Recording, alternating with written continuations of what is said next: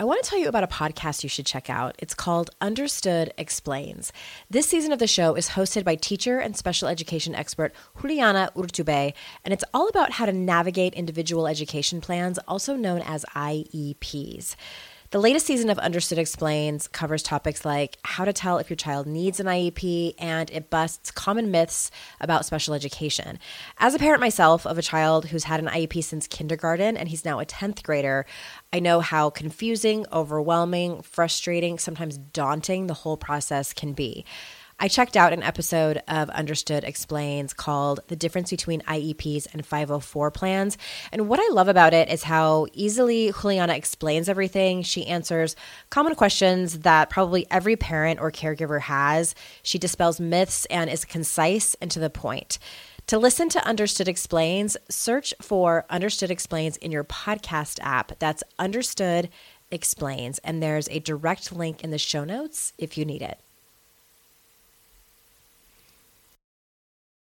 By, I believe it's 2030 or 2040, women will control the majority of the wealth on the planet. A lot of that is from inheritance. A lot of that is from, there's different reasons for that increase in single parent households, whatever it is. But we will control the majority of the money. And so we have to take the time now to start building the skills so that we feel confident to manage that money well, because money is a tool that we can put in places that make a better community. You're listening to Make Some Noise podcast, episode number 519 with guest Chelsea Brennan.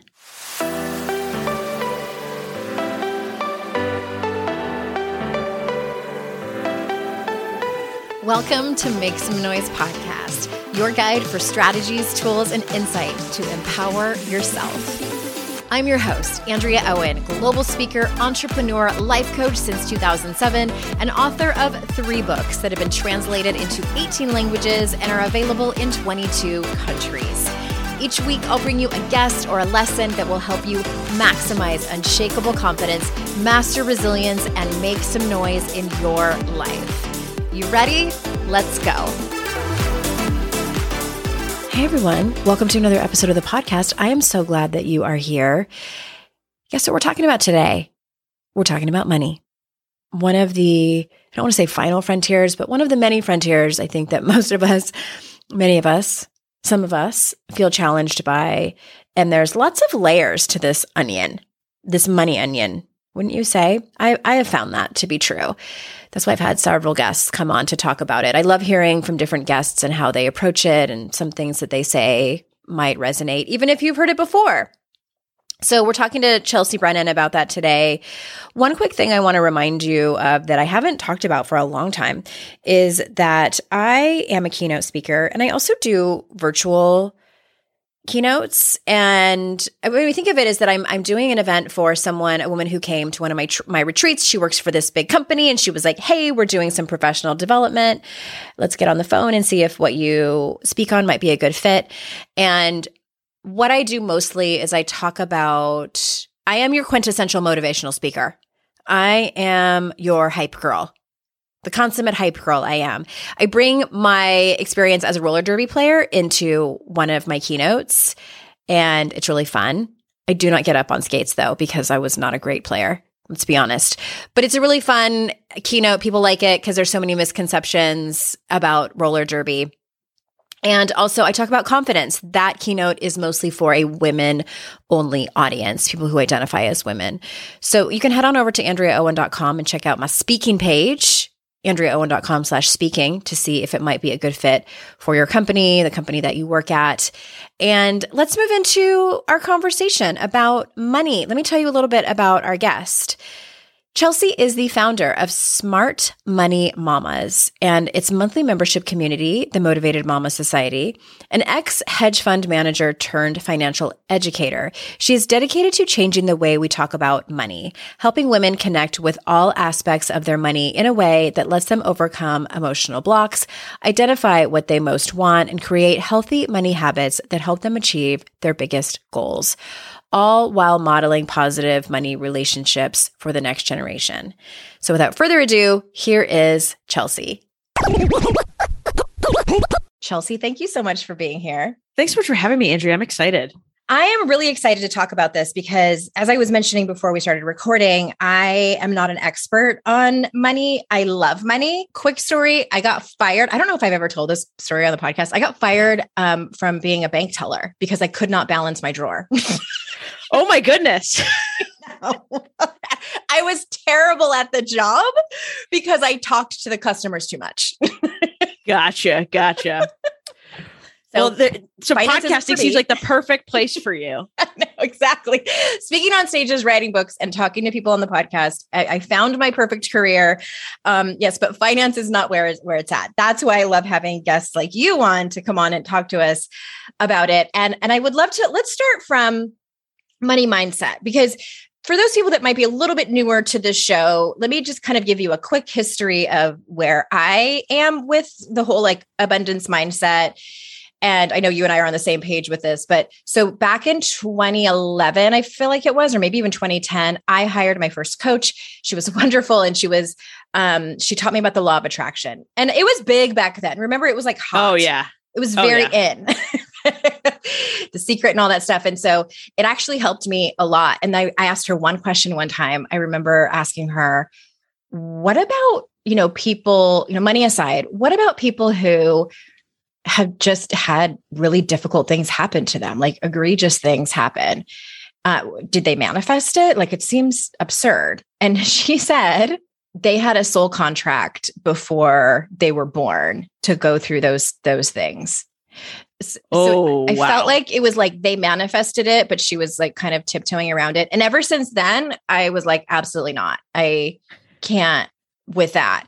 So that being said, and I know that's not what you would answer, talk to us about like, what is a money or abundance mindset? And also, can we acknowledge like that whole part of the kind of industry or field, if you will, of abundance mindset? I'm throwing you into the deep end, Chelsea. I'm sorry, not sorry. I am ready for it. This is like my favorite thing to talk about. So let's talk about money mindset first, aside from the abundance. Let's leave this abundance aside for a second.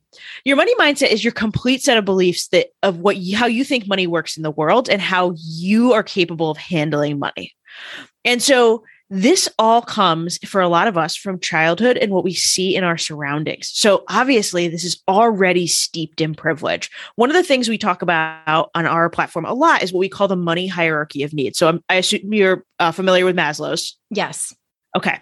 So we take each level of Maslow's and we talk about how those are really different levels of financial security, right? Physiological at the bottom being, do you have a safe place to live and food and just the right clothes to keep you warm and safe, right? Security being the next step. Do you not have to face a lot of high interest debt or payday loans? Do you have an emergency fund? Are you not living paycheck to paycheck?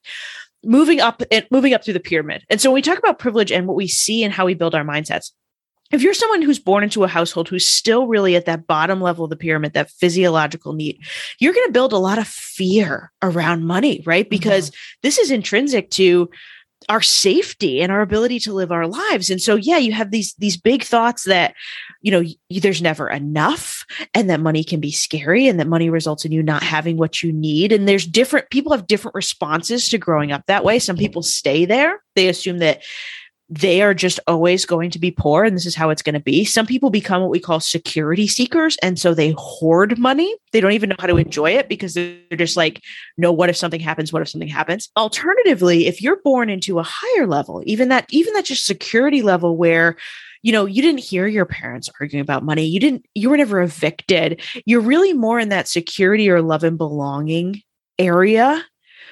Your views of money are going to be very different and the experiences are very different. And so when we talk about money mindset, we think about, what did you decide about money when you were a kid? And let's touch here real quick too, because there's two sides to this, right? There's obviously a lot of privilege, but there's also trauma is trauma. And so there are people that were born maybe at a higher tax bracket that still had experiences that put them in a negative money mindset, right? That may be a fear mindset or a limited mindset with money. And so research shows that we set our core money beliefs around age 7. Wow. Which blows a lot of people's minds, right? And they're like, how is that even possible? My 7-year-old barely has ever used money.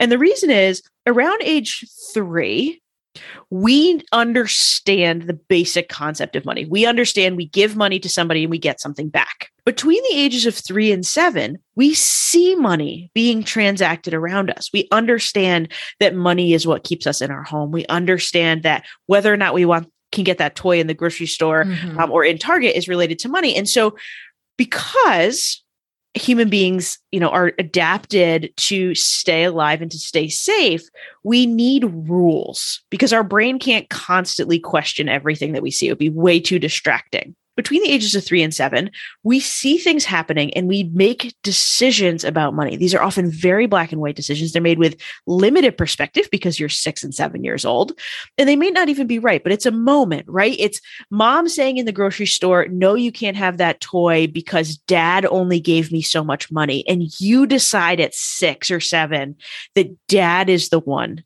who determines what's valuable with money. He's and the probably one that dads in general are the deciders. Dads in general, or men in general, or whatever the decision is, right? You make these big assumptions. And so when we talk about mindset, once we make that decision, our brains look for proof of what we already believe. It is much more stable to do that.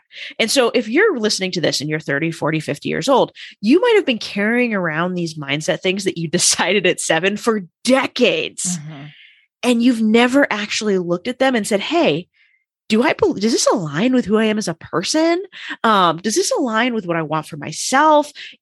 Are there ways that I've been getting in my own way because I believe this? So when we talk about mindset, we talk about really unpacking how do you understand that money works in the world now with greater perspective, with greater understanding? What do you want to choose to believe? And how do we build a bridge from where you are to where you want to be? And so the reason this is so important is because we only do see opportunities based on whatever our mindset is. We will block out things that don't agree with us. And so, yes, we come back to privilege. If you've never seen a family member, a friend, a loved one who wasn't in debt, it is going to be really hard for you, to pay off debt. Right. And become debt free because you just that's not even in your brain as something that is possible. And no matter how many people tell you it is, until you work on that and figure out why that exists for you and how you can make it better, you're going to self-sabotage along the way, along that goal. Right. And so what I wouldn't say is somebody who, has had really horrible things happen to them or is living in poverty, I don't think they manifested those choices. I don't think that they did anything. I think that they were exposed to a certain set of beliefs and that we also have these major injustices across racial classes and sexual orientation, all of those things that do hold people back. Yeah. But the combination of those things left them there. And while mindset can't fix all the big things, it can't fix the social injustices, it can let you see greater opportunities and make better choices to move yourself forward. Thank you for explaining that so clearly. And it's been a minute since I've had anyone, probably a couple years on the podcast talking about money stories. And still, every time I hear someone talk about it or I read a book about it, I'm only probably halfway clear on what mine are. And I get a little bit envious of people or colleagues or friends that are super clear on what theirs are. For instance, they remember very young. I have one friend who her parents were Christian missionaries and she always felt like a charity case. And so, that shaped her money stories.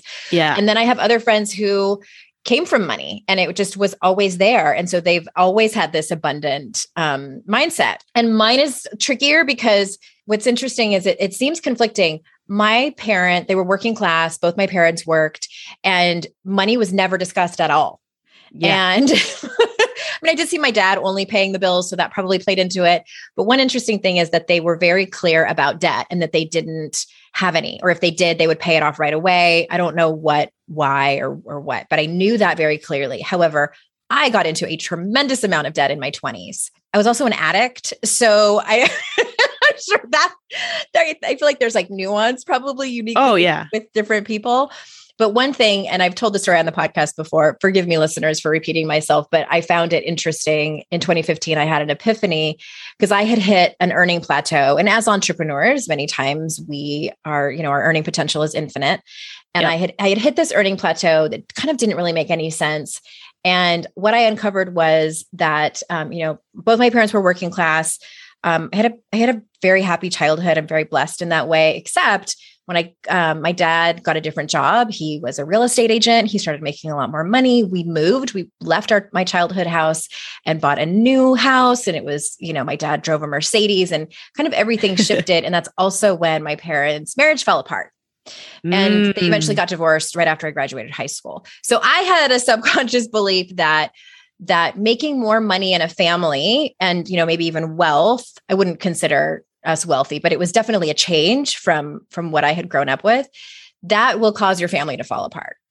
Yes. So that was a pretty big deal. And quite honestly, it changed a lot of things. I started making more money but which kind of brings me to my question is it's interesting because that was super helpful. And I sort of thought, I was like, I'm home free. Like, this is it. But now every few years I find like, oh, there's another one. There's another one. And I have to sort of like unpack this money drama in my head. So please tell me I'm not the only one.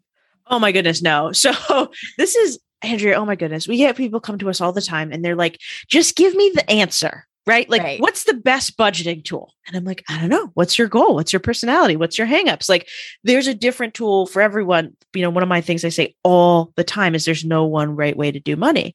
And that this is a journey. Like, let's go back to the money hierarchy of needs for a second. Because money is intricately tied to our humanity, our ability to stay safe, that's just the realities of living in a capitalist system.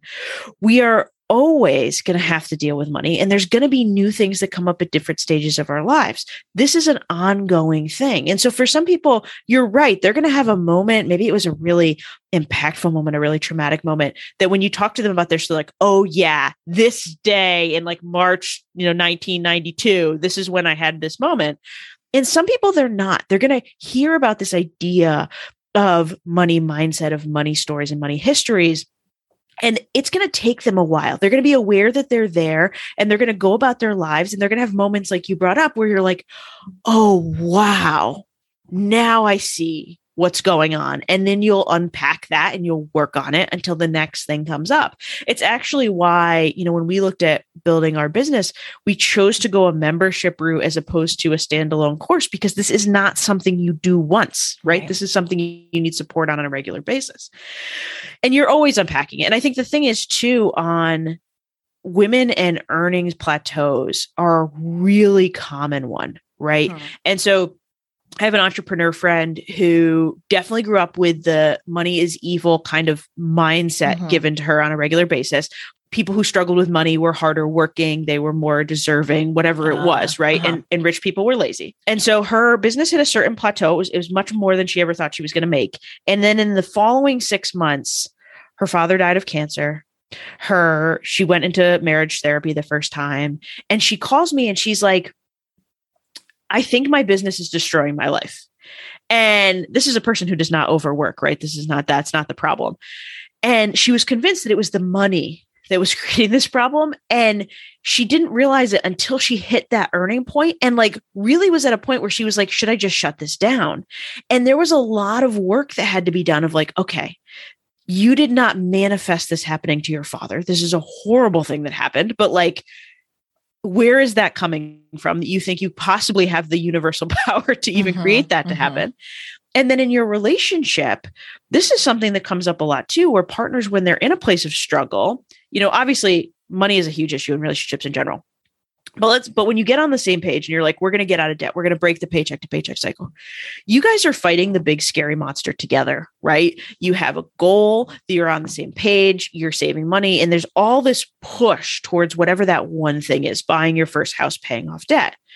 When that goal goes away, when you've achieved it or you start to earn more money, that doesn't create problems in your relationship, but it does remove all the little day-to-day problems. So now whatever was going on underneath is more evident, right? Because you're not focused on the debt. You're not focused on the mess around the house because you can hire somebody to come in and clean once a week. And then all of a sudden those things are more prevalent. But until you reach that point, you might not realize that you think money is going to make you a worse person, or money is going to, ruin your life or whatever it is. And so this is just something that, we're always going to be working on. And you don't know what your hangups are until you put yourself in the situation and that you have the awareness. You've listened to podcasts like this where you're like, okay, I understand that there's something in the background that you can know for the signs to look for it.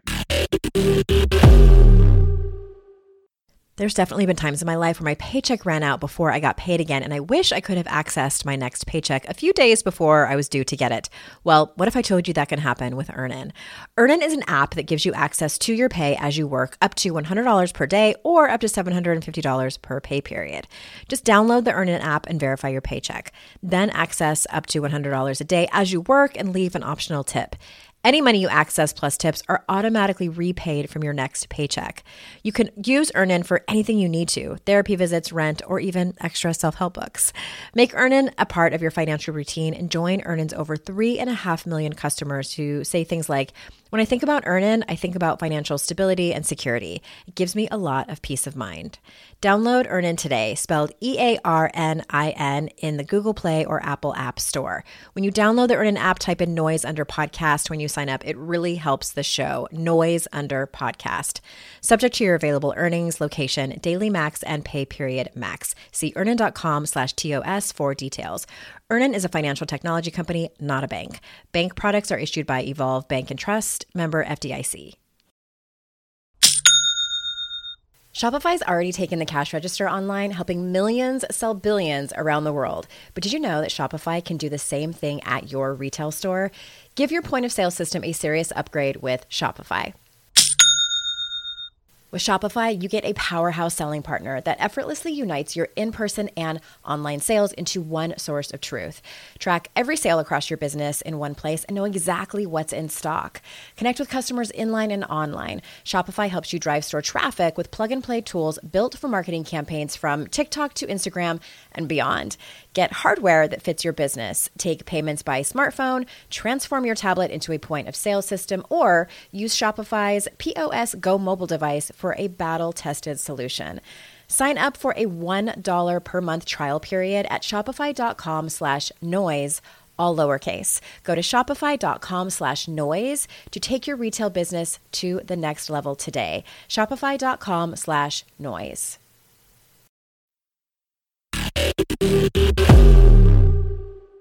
Oh gosh, there's so much. We could do like a 3-parter on this. Okay. Well, I'm gonna stick to the script here because I really want to talk about investing. I talked about it briefly in Make Some Noise, my latest book, especially around the topic of women and saving for retirement, IRAs, et cetera. So what do you think women listening should do about building a financial legacy? It seems like such a big deal, but even just like investing for long-term equity, like where does one even start? So funny. In April, first week of April, we did our the Legacy You Leave event. We did a whole event around moms and women building financial legacy. And so one of the first points I want to make, that's a big word, right? It's kind of like a scary word, like you just said. It is, yeah. And so when we think about financial legacy, when we think about generational wealth, the first thing we think about is dollars in the bank. It's just what we do, right? Like are we going to be able to leave my kids enough money to, send their kids to school or buy their first house or whatever it is.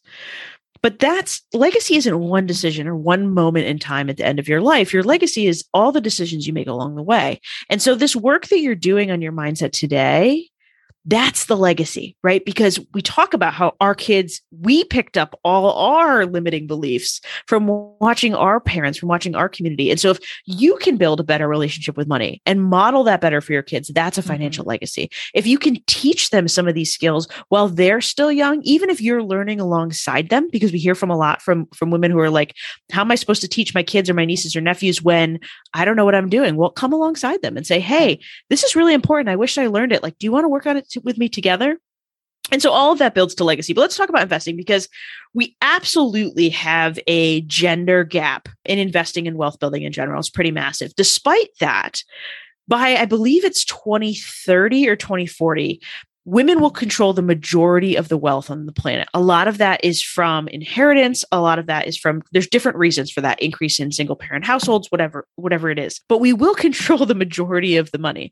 And so we have to take the time now to start building the skills so that we feel confident to manage that money well, because money is a tool that we can put in places that make a better community, right? We can support local businesses. We can decide to not support organizations that, take advantage of their workers. We can invest in companies that are doing good things. All these reasons that women in general look at money as a way, as how it impacts their families and their greater community. Whereas men in general, once again, we're talking in generalities, people who identify as men think about more of how money impacts them in their individual life. And so there's a lot of power here. When we talk about investing, where we really want to start is just getting involved. And so whether that's, $5 a paycheck, $5 a month, whether that's, okay, I got my tax refund and I'm going to take $500 of it. I'm going to put it in my IRA, which is an individual retirement account, or my 401k. We want to get the ball rolling because we have to build this relationship that I am a person who invests, and we have to see how the market works and start to understand the terms. We get stuck often, women in general get stuck often in analysis paralysis, where we want to fully understand everything that we're doing before we jump in. Right. We need to be an expert at it first. We need to be an expert. And that's just A, not entirely necessary. And B, the system is created to make it hard to do that. And so when you watch TikToks or, YouTube or whatever, and people are talking about crypto and derivatives and options and all these things that, by the way, just don't need to be a part of your normal portfolio anyway. Yeah, I don't even know what any of that means. So it's fine. No. And you shouldn't, because it's not relevant. Yeah. Right. And so when research suggests that buying an index fund, and for those of you who don't know what an index fund is, it's basically a slice of everything in the market. And there's different types, but you can buy a total stock market index fund. And that means you own a tiny piece of every single public company in the country. Doing that wins on average over time, 90+% of the time, versus trying That's to have had for a long time. And what that means is, people talk to me all the time, Andrew. So my background is I was a hedge fund investor. That's what I did. I managed a. Did you know that right before this episode, I had to look up, because I hear it all the time, and I'm like, what does that even mean? So I Googled. Speaking of terms that are just meant to confuse people, right? I'm like, is a hedgehog is involved or what? So I did stock analysis in New York and on Wall Street at Goldman Sachs first. And then I moved on to this hedge fund where I managed $1.4 billion. And so people come to me and like, well, what are you doing? What's your hot stock tip? Oh my gosh. Especially my in-laws friends and my parents' friends, that generation. I bet they're super impressed. Yeah. They are, but they're also just like, what's your hot stock tip? And I'm like, listen, I'm in all index funds. Almost everyone I worked with is in all index funds. It takes so much time and energy to try to beat the market. You're trying to predict the future, which we can't do. Hard pass, not going to happen. And so choosing something, so people do say sometimes well, if I did a lot of research, I think I'd feel better if I could pick every single company that I'm investing in. And so I want to wait until I fully understand. I am a huge proponent that you have way more control and your time is way more valuable.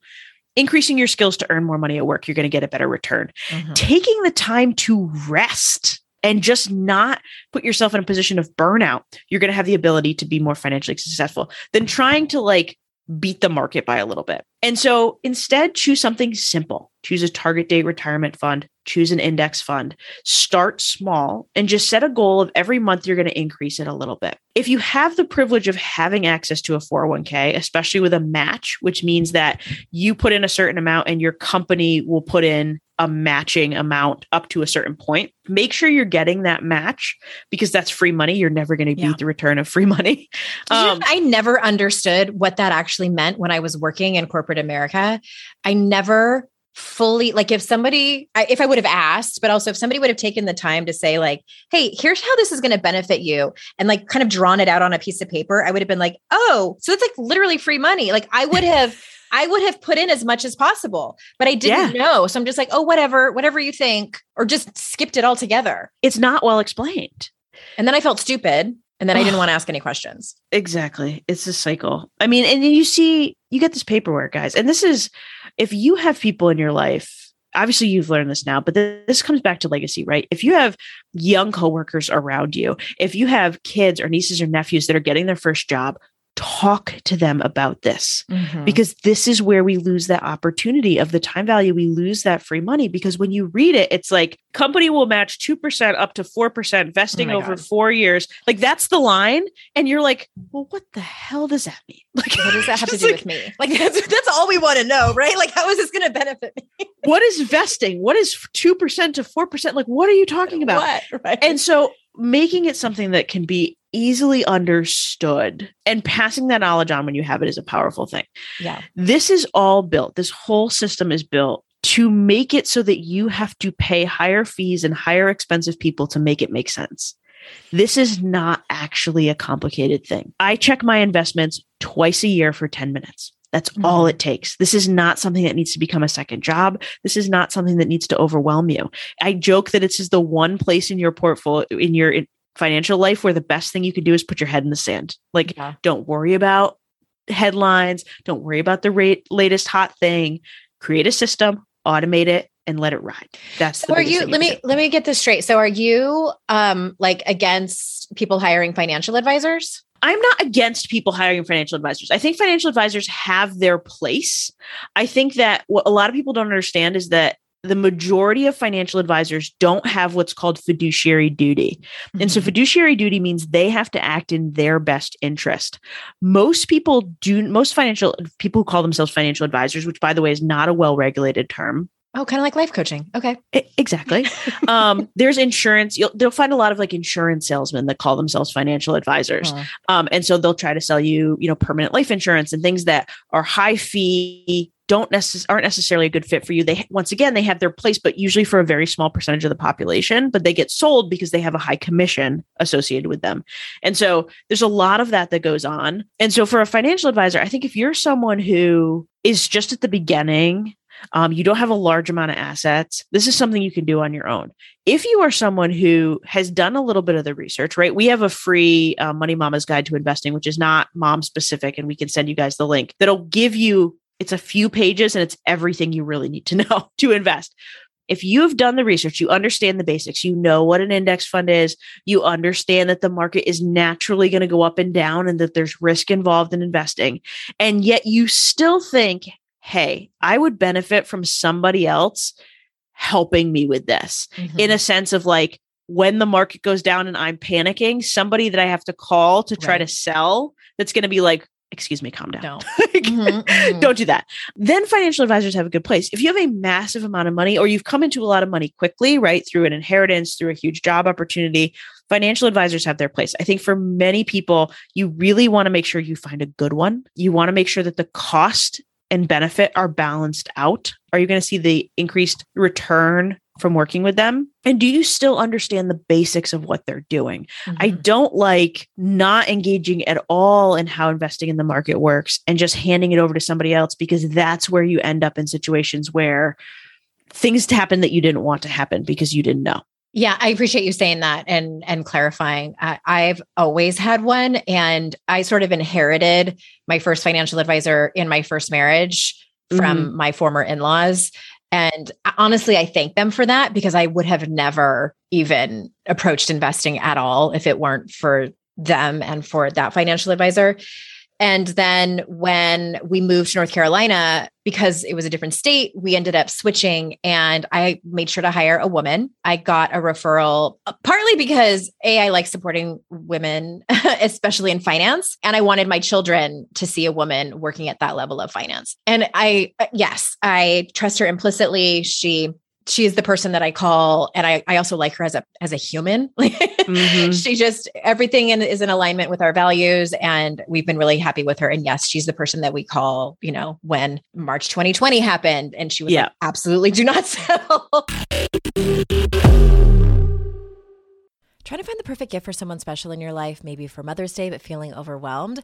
Finding a unique gift that they'll love, that's personal and that they won't already have, can be the ultimate challenge. That's why I'm so excited I've discovered Songfinch. It's an amazing, thoughtful gift, and it's easy and fun to make. Songfinch lets you create an original radio quality song inspired by your own life and the people you love. It's completely unique, personal, and lasts forever. I had Songfinch make me a song about my dad, which was a gift to myself. This was such a personal song for me, and I was a little skeptical the artist could capture the emotion I wanted. But during the process, they have you share some personal details about your relationship with the person you're creating the song for. Then a Songfinch musician of your choice, you get to pick based on samples they have, will write, record, and produce your original song in just 4 to 7 days. I love my song so much. I was so emotional when I listened to it. I had no changes. It's perfect. Whether your song is for Father's Day, an upcoming graduation, wedding, or anniversary, or even just a gift to show your loved one how much you care, start your song now to lock in one of Songfinch's top artists. For a limited time, Songfinch is letting our listeners upload their song to Spotify for free, so you and the lucky person you gift it to can listen to it anywhere, anytime. Go to songfinch.com/noise and start your song. After you purchase, you'll be prompted to add Spotify streaming for your original song for free, a $50 value. Again, my URL is songfinch.com/noise. Don't forget to share your song with us too. Songfinch.com/noise. I've taken several classes with Masterclass on things like communication, entrepreneurship, and storytelling, and absolutely loved every one because of their caliber of instructors and how concise the classes are. With Masterclass, you can learn from the best to become your best. For just $10 a month, an annual membership with Masterclass gets you unlimited access to every instructor. You can make new habits with New York Times bestselling author James Clear, improve your physical and mental well-being with leading gut health experts, or build stronger relationships with renowned psychotherapist Esther Perel. She is so amazing. I had gotten curious about how to be a better communicator, so I took the Art of Negotiation class with Chris Voss, and it helped me to do things like read body language, read speech patterns, and so much more, so I can better communicate with who, you ask? My teenagers. Plus, every new membership comes with a 30-day money-back guarantee. Don't wait another moment to start your learning journey with Masterclass. Right now, our listeners get an additional 15% off any annual membership at masterclass.com/Andrea. That's 15% off at masterclass.com/Andrea. Masterclass.com/Andrea. But I also wanted to circle back to something that you said around legacy. You know, when I see that word and I hear the term generational wealth, which, you know, for people who aren't in our entrepreneurial circles, that's a term that gets talked about quite a lot. And to be honest with you, for a while there, it was freaking me out. I'm like, okay, so not only do I have to make enough money to support my family, but now I also need to like allow my children and their children to be rich as well. Yeah. And I felt like that's where people were, it was kind of like the new six figures, you know, like, and I was like, okay, no, I was really torn with probably that's my own money shit. And I don't know if I want to just hand this over to my children and my future children. So I want to just say something quickly that was helpful for me to kind of come to terms with that. And I thought about, okay, what could my parents have given me that they didn't, not to their fault, you know, just they did their best. What could they have given me that would have made my life less stressful? Not easier per se, but just less stressful that I didn't get. And especially because if you look at Gen Z and Gen Alpha, what they are facing in terms of growing up in a capitalistic country is very different than my parents' generation, which was the silent generation, baby boomers, and even Gen X. I'm a Gen Xer, and it is very different for all these different. In other words, it's getting more challenging. Absolutely. You own property, et cetera, et cetera. So what I decided was, I don't want my kids to have student loan debt because I still have student loan debt, which I have paid over, and I just don't even want to talk about it. Like it makes me cry. And I only have a bachelor's degree. It's like, and owning property. Like I want them to be able to put down a down payment. I didn't do it until I was 40, but we were, you know, Jason and I have enough privilege and good credit that we were able to do that. It makes me nervous for my children to think about, you know, they're only 12 and 14, but these are the things that keep me up at night. I'm like, oh my God, are they going to be able to have the same things that I have, that we have? And so all that to say, that's what I decided that's the legacy I want to leave for them. I want them to have good feelings around money and understand, you know, that kind of mindset, as well as be able to buy property. You know, if we have to help them, then we will, as well as not have any student loan debt. I like it. I like that you've thought this through. This is a lot of what we were doing in April, and we have all the replays of those available to still the of the event of trying to figure out what does generational wealth mean to you. And we can go back to a second too of student loans are a big one, right? We hear from so many moms that are like, I just don't want my kids to have student loan debt. Yeah. And the hardest thing to tell them is you've got to put your own oxygen mask on first, which means if you're not saving enough for retirement, if you haven't taken a look at a retirement calculator and made sure you're on track, you have to do that first, because as much as we all have our own baggage and our own shit about student loan debt, which 100% is valid, it's really kicking the can down the road. So if you sabotage your own retirement to pay for your kids' college, likely what will happen is by the time you're at retirement age, you're going to need help. Right. And you're going to turn to them, even if you really don't want to. Right. And it's a hard thing to hear. It's a hard thing to handle, but we can't stop there, because if I hear sometimes financial advisors, I was on a panel, I think 2 years ago, where we were having this conversation about student loans versus retirement. And the guy was like, I just tell the parents I work with, hard stop. If they're not on track for retirement, we're not saving for college. And I was like, they are never going to listen to you. They're going to walk out of the office and they're going to go away, because we care about our kids and we don't want them to have the same stress that we have. Self-sacrifice. That self-sacrifice. And so instead, I want you to understand that there are other ways to help your kids with college, right? So if you're not going to be in a position to pay for all of their school or even any of their school, that does not mean you can't help them. You can go and listen to the podcast and read the books about what are the best ways to fill out the FAFSA so you get the most financial aid possible. What are the scholarships you can help your kid apply to? Can you help them understand, if you go to A school versus B school, what those student loans are going to look like? And then once you've figured that out, maybe they do end up with some student loans, but if you focus instead on your own retirement and building your own career, maybe you're at a point by the time they have those student loans that you can help them pay them off, right? Or that you can, but you have to do your own stuff first, because that time value of money is really important. If your kids aren't going to college until you're, 50, 55, whenever you had kids, maybe older, you don't have a lot of time for retirement. So if you start saving for retirement, then you don't get that compound growth that you really need to make retirement possible. You're putting a lot of stress on yourself and a lot of stress on your family. One of the things we operate with in our household is what we call the family financial ecosystem, which is how do we make sure that everyone in our ecosystem, me, my kids, my parents, are all as stable as possible and thriving at any given time, right? If one of us does something to help the other that destabilizes any of the system, we end up in a place of greater struggle, right? So when we talk about the lessons we want to teach our kids, we want them to have a good money mindset. We want them, we do want to support them. Our goal is to pay for them to go to college and to have other assets as well. We have different, but we're also in that place of privilege. But the biggest lesson we teach them all the time is that you have the skills and resources to earn all the money that you've ever need. And we teach them, they're 6 and 4. Say that again. I want to just really underscore that. Please say that again. You have all the skills and resources to earn all the money you'll ever need. Yeah. And this is something we tell them constantly. My 6-year-old can parrot it back to you. And the reason for that is one of the legacies we want to leave is a problem-solving mindset when it comes to money, that we don't worry about scarcity or abundance or either of those things, but that when they come up against something that they want to achieve, paying off student loans or buying a fancy vacation house, I don't care, or anywhere in between, I don't want them to think I can't afford it, or that's a waste of money. I want them to look at it and say, do I care enough to find a solution to this problem, and then find the solution? Because even my kid who's 6, when he sees a really cool Lego, he will come up with ways to get the money, right? Like he will talk to Gigi and say, can I pick up dog poop in your backyard for $5? And I'll do this. And they will figure it out. And if you can give them that confidence in their own abilities and their own value, that is a major legacy gift, right?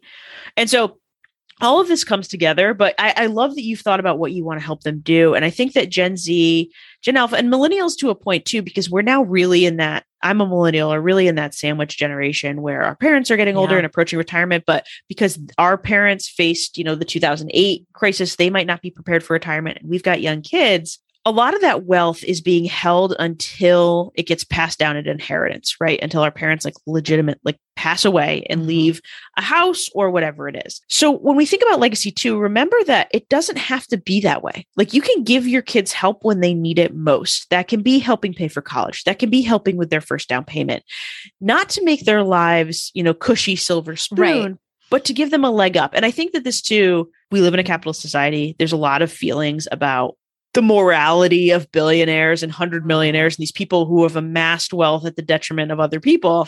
Right. We're recording this when Elon Musk just paid $44 billion for Twitter. And I'm like, what? Oh, anyway. And we could get into a whole conversation. Whole different conversation. Please continue. I'm now distracted. Hold on. Okay. Pulling it back. There's a difference between people who are hoarding massive amounts of wealth and you giving your kid $25,000 to help with a down payment. Right. Those are not the same things. And so you have to work on your own mindset too, of you might have a lot of anger at that level of wealth and the breakdown of capitalism and where it doesn't work. And that can exist with giving your kids a little bit of help. That is not going to make your kids, entitled, silver spoon, whatever phrase you want to use, kids. This is just you deciding, what are the values? How are we going to help them out so that everyone is as stable as can be? Thank you. And I really wanted just to make that distinction. And I don't want to just give them a monthly allowance when they're adults. To me, that just creates entitlement. Again, that is my own opinion. If you listening want to do that for your children, by all means, knock yourself out. It was a very personal decision and a distinction I had to make. It's what will give them a leg up to have their life be a little bit easier and also not have them feel entitled. I do want to, before we're looking like we're going to run out of time, and I wanted to ask this specifically for mothers, and maybe even people who are in partnerships who don't have children might be in this situation. And it's people who, typically it's the stay-at-home mother who does not work outside the home, or someone in a partnership who doesn't work outside the home. And their partners typically take care of all of the finances. What advice do you have for them? Or maybe the women do work, but they've kind of given it all up to their partner and they're not sure what's going on with the finances. What advice do you have for them? Get involved. Yeah. Know where the Stop accounts it right are. now. Don't do that. That's your advice. It is. And it's one of those things where we try in general I am very open to the fact that there are multiple ways to do money and one system doesn't work for everybody. And that is 100% the case. And we want this to be a no shame, no judgment place all the time. This is one place where I have a lot of tough love advice, which is get involved, know what the accounts are, know where your investments are, know how it all works and flows. I'd love you to be even involved in the day-to-day management. I want you to, as a stay-at-home parent or somebody who just doesn't, have an income or makes less than your partner, embrace your financial power. You probably still make a lot of the purchasing decisions in the home. If you're the one that is at home, you likely are the one who does all the research on where you're going to get a mortgage or something like that. Embrace the fact that you do have an impact on your family's financial life. But the reason we talk about this is there will be, for most women, there will be a point in your life where you are the only one that is in control of that money, whether your partner passes before you, which is statistically what's going to happen, whether you get divorced, whatever, or your partner is incapacitated, right? There is going to be a point where you have to take the reins, and that is going to be so much harder if you have no idea what's going on. Right. So much harder. And the thing I want to touch on too, and this is where this is a hard conversation, and I know we don't have a lot of time, but I want to touch on it. 99% of abuse cases start with financial abuse. Financial abuse is the number one most common form of abuse in the country. And most people don't even know what it is. They don't know what it looks like, you mean? They don't know what it looks like. They don't know what it means. And so it's restricting access to financial information. It's sabotaging your ability to work. We hear from moms sometimes who have ended up in these situations that say, hey, we were going to have a baby. My partner really wanted me to be a stay-at-home mom for at least the first couple years. So we agreed that I'd be a stay-at-home mom until our kid turned 2. Now our kid is 5. And every time I try to bring it up or apply for a job, I get shot down, or he tells me not to, or and now I feel very stuck. And at the same time, I've lost any control of our finances, right? He's changed the passwords on the account, whatever it is. These things happen all of the time. And even if you're looking at your partner and you're saying that would never, ever, ever happen to me, just protect yourself and model being involved and an active member to anyone else in your life, your friends, your kids, your nieces and nephews. Let them know that this has to be an equal partnership, because there's a very specific story where the partner literally got a head injury at work. Like his personality was changed overnight. He was in the hospital. He came home. He was a different person. If that's what you need to think about versus like we get divorced or he does something, if that is easier for you to picture of like, what if something just crazy happened and he was a different person? Would I be able to protect myself? I want you to be safe. And I want, if something bad does happen, that you don't have to have finances be one of the reasons that you're stressed going through those moments. We have a product called our Family Emergency Binder, which is this big fillable document that basically organizes everything in your financial life, your kids' medical information, all that kind of stuff. I had both of my parents lost a parent when they were young. Things happen, right? Whether it's natural disasters, your home floods, whatever, where you need access to this information quickly, or the person who normally does it is not available. We definitely saw this happen a lot through COVID.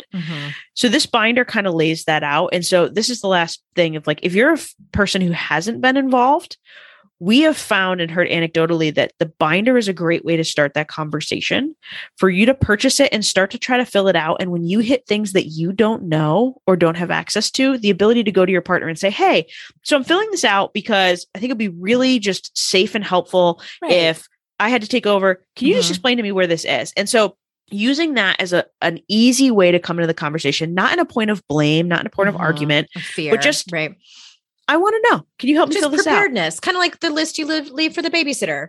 Exactly. 100%. And so that can be a good place to start. But yeah, if you're somebody who's not involved, first things first, you have more financial power than you think. Just because you're not a primary income earner in the home does not mean that you do not have major impact on your family's financial success or lack thereof. And on the other side, you have to be involved and you have to take ownership.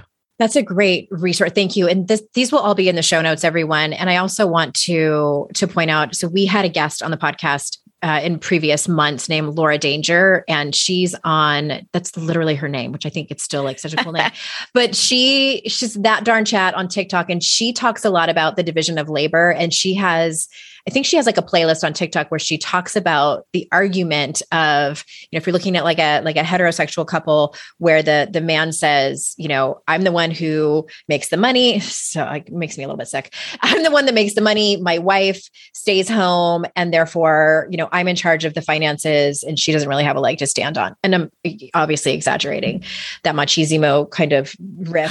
You're not exaggerating. That happens all the time. There are people that anyway, so she breaks down really simple arguments. And I'm using the term argument loosely here, but conversation starters to really prove the point of both of you are equally as valuable, and just to squash that argument of kind of like, quote unquote, the man has the say in all of the financial decisions type of thing. So I just want people to be prepared. And thank you also for that tidbit about financial abuse. I had no idea how prevalent it was. Like, I'm kind of surprised, but not surprised. And my apologies for audibly gasping, but just I think about these listeners and I'm like, oh my God, if that's happening to you, can I come over and beat up whoever's doing that to you? Oh my gosh. And if you are in a situation like that, we do have a pinned story on our Instagram about the signs of financial abuse. And there are places where, we talk about, we have a podcast episode too of like, there's this is good and healthy. There's the raise your eyebrow. I don't know how I feel about that. And then there's like the major red flags. And this is a place where there is a lot of gray area, right? But if you're feeling like you might be in one of these situations, check that story out and feel free to email me. I'm happy to send you resources and tools to understand and to start a conversation if you think that's safe, or who to reach out to if you need greater help, because it is very common and it's a tool of control, right? We can tie it all the way back to the beginning with Maslow's hierarchy. If somebody controls your ability to keep a roof over your head and food in your mouth, and especially if you have kids, that puts you in a very, very difficult position. Right. It's just something to watch out to for your friends too. Yeah, it's highly manipulative and like you said, just controlling. So you are at Smart Money Mamas on Instagram, and I'm following you. This has been so incredibly helpful. Thank you so much. Where do you want people to go? Do you have like regular online groups that you teach? I know all these links will be in the show notes, but where do you want people to go right now? Sure. So if you go to smartmoneymamas.com, that's where all of our content lives. We do create content across multiple platforms. We have blogs, we have a YouTube channel, we have an active TikTok account and Instagram account. And so those are all great places to go. If you want more help and ongoing support working on your money journey, we have the Motivated Mama Society, which is our monthly membership community. And that's really where our core course is that walks you through mindset and setting goals that work with your personality and your values, through to creating a system that works for you. And then there's obviously ongoing support from me and masterclasses in there as well. But I'd head to smartmoneymamas.com. That's where you'll find absolutely everything we're doing. Thank you so much. It's such an important conversation. And I'm so glad that, again, I can have people on who know more about it than I do. And everyone listening, thank you so much for your time. I'm so grateful that you choose to spend it with my guests and me. And remember, it's our life's journey to make ourselves better humans and our life's responsibility to make the world a better place. Bye for now. Hey, did you know there's free secret podcast episodes waiting for you that are not part of my regular podcast feed? Yes, AndreaOwen.com/free. And you just sign up. You get a link sent to you. It's very secret. It's like a secret club. We don't have a secret handshake. Don't worry about that. But it's these motivating podcast episodes that I made for you. They're under 20 minutes each. There's 3 of them. They're for wherever you are in your life. So head on over there and grab them. They range from really supporting you and seeing you where you are and being compassionate, all the way to giving you a giant kick in your ass and telling you how amazing and gorgeous and phenomenal you are. So AndreaOwen.com/free and get your hands on that free podcast feed.